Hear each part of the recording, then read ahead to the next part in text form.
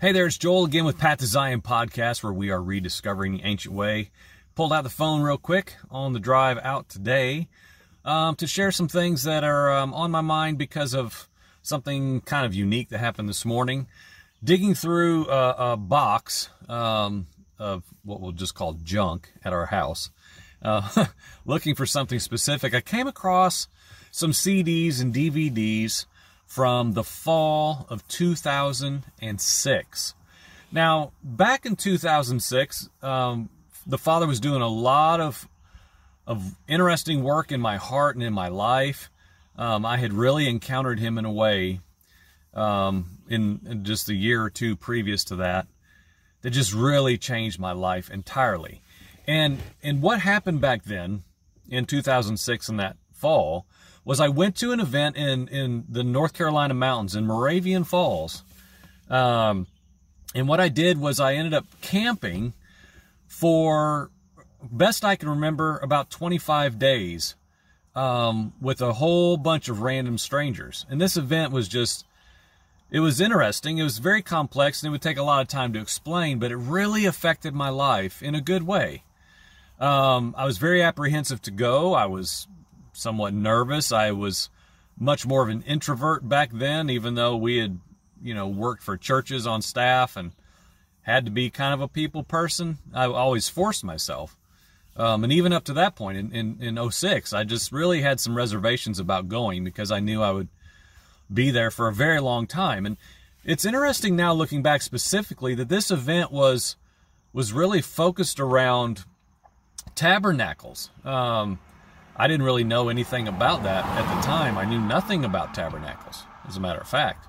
Back then, they talked about it some, and it was in a huge tent.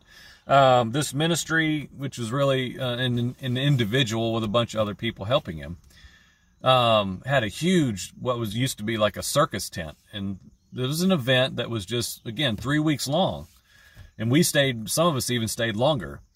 And the Father really did a work in my life then. And here's the thing. I listened to some of the audio from it today, just a few minutes ago. And in what I listened to specifically, it was the staff, which really wasn't a staff, the team of people that we became very close and integrated with over these 3+ weeks. They were sharing their vantage points on things that the Lord was saying to the attendees, the main ones, because there were people that would come and go. Hundreds of people would come and go, maybe come for a day or two or three even, or come in the evenings for evening time gatherings where they have speakers and dedicated worship time and this and that and the other. But there was probably 15 to 20 of us who were there the whole bulk of the entire event, okay? For over 3 weeks together now camping. Pouring rain, all these things, all these, moments of just really, I learned a lot. And during the part that was recorded, because you could go by tracks about when they would address individual campers, and one of them was myself.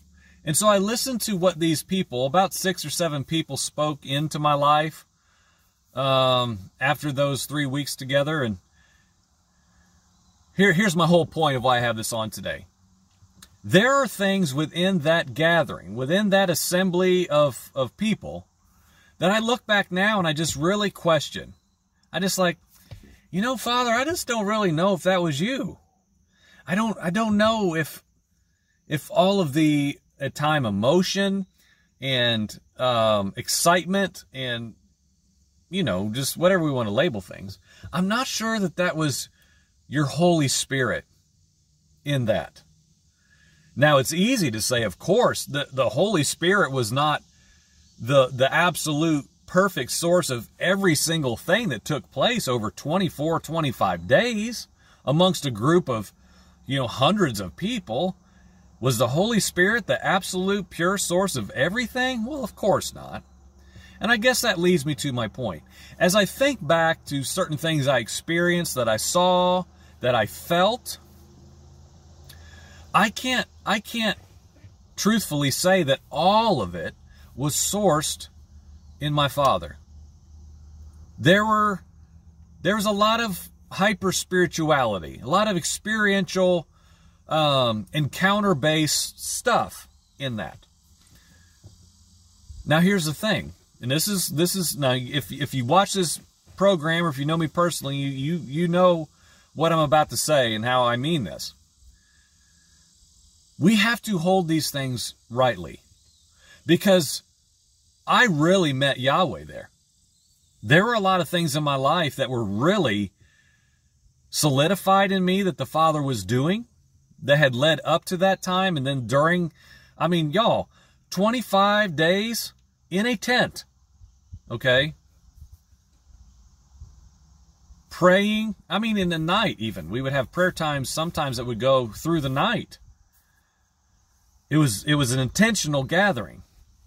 Worship time, stand up and reading the Word. I would, as we progressed, I would lead the morning reading of the Bible together for the groups that were there. It was a great time. It was awesome. And there were a lot of things in it that were probably, looking back now as I've thought about it, because I haven't thought about this for quite a while. Again, this is 17 years ago. That were just really off. That were really just probably a spirit that was not the spirit of holiness. So what do? Let's be mature men. Because you have a camp over here that would say, throw it all out. Throw it all out. That was mere emotionalism. Hyper-spirituality. Burn everything you heard there. Everything you heard, everything you saw, everything you thought, all the works that God did in your heart. You better clean that place out because it's tainted. The extreme, or the other, which is don't worry about it. Continue to move by the Spirit. Be a hyper-spiritual feeler, encounter-based individual. It's fine. Just go with that.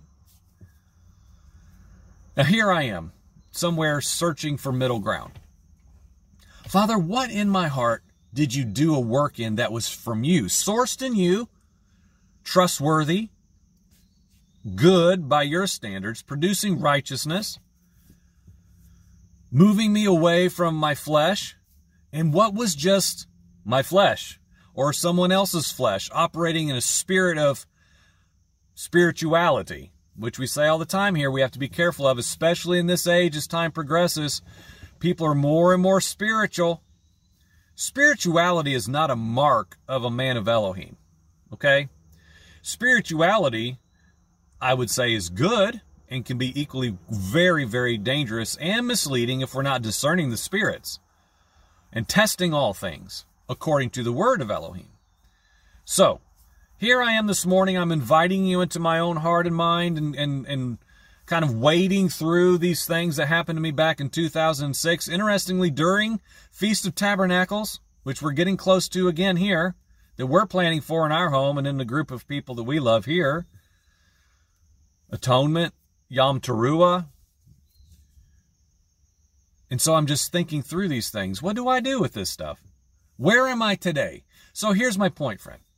Where are you today as you look back, things that have happened in your life? Number one, I hope you've been progressing. I hope you're changing.